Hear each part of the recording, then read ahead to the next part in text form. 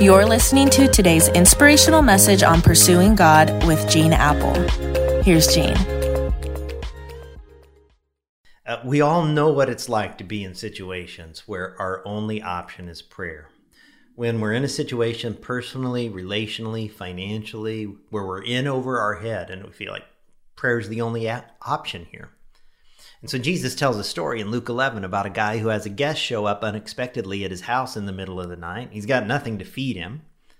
He has a need, so he goes to his neighbor's door and he starts knocking for some food. And the neighbor basically says, "Go away."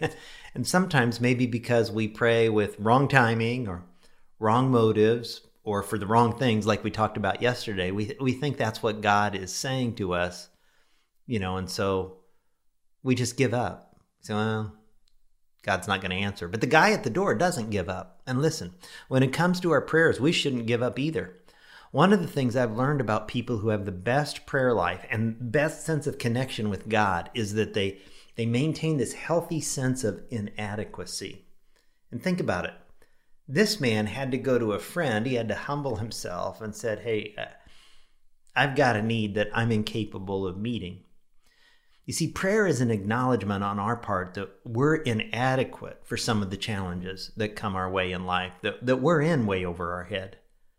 Developing prayers don't give up on prayer just because they aren't getting an answer. Jesus says in the story, "I tell you, even though the neighbor will not get up and give you the bread because of friendship, yet because of your shameless audacity, he will surely get up and give you as much as you need. So I say to you, ask and it will be given to you. Seek and you will find. Knock and the door will be open to you." So this guy's out there, middle of the night, pounding nonstop on his neighbor doors. Anybody home? Anybody got any bread to share with a friend? Anybody want to get some sleep tonight? Anybody want the police coming to their door for a disturbance? Anybody want the rest of the neighborhood mad at him for the ruckus at his house? Anybody want to wake up his wife and kids? I'm just going to keep knocking until you get up and you give me 3 loaves of bread.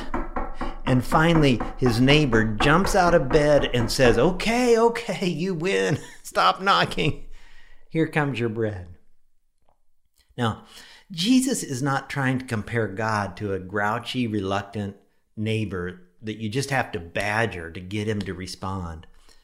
But Jesus is contrasting that neighbor with God, and he's saying, if an imperfect, stubborn neighbor or friend will eventually respond to just your shameless audacity, how much more will a loving and gracious God who wants only what's best for you respond? And he says, if you then, though you are evil, know how to give good gifts to your children, how much more will your Father in heaven, listen to this, give the Holy Spirit to those who ask him?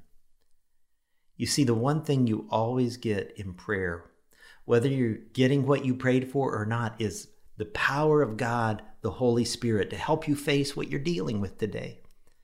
Now, I know it's hard to understand if you've been asking for a girlfriend or a boyfriend or a job or a house or healing, and you end up with God, the Holy Spirit, instead.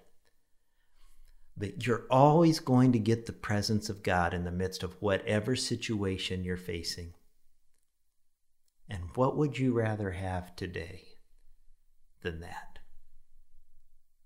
God, right now, I just thank you that your Holy Spirit is with me, with all who follow Jesus and have put trust in him. And that today, no matter how far we're in over our head, no matter how tough situations look, we don't face it alone. You've given us a good gift. You're with us. Your power is in us. Your strength is in us.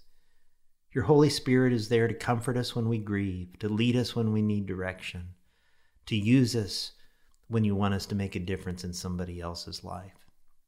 What a great gift. We thank you today for it. In Jesus' name, amen. Amen.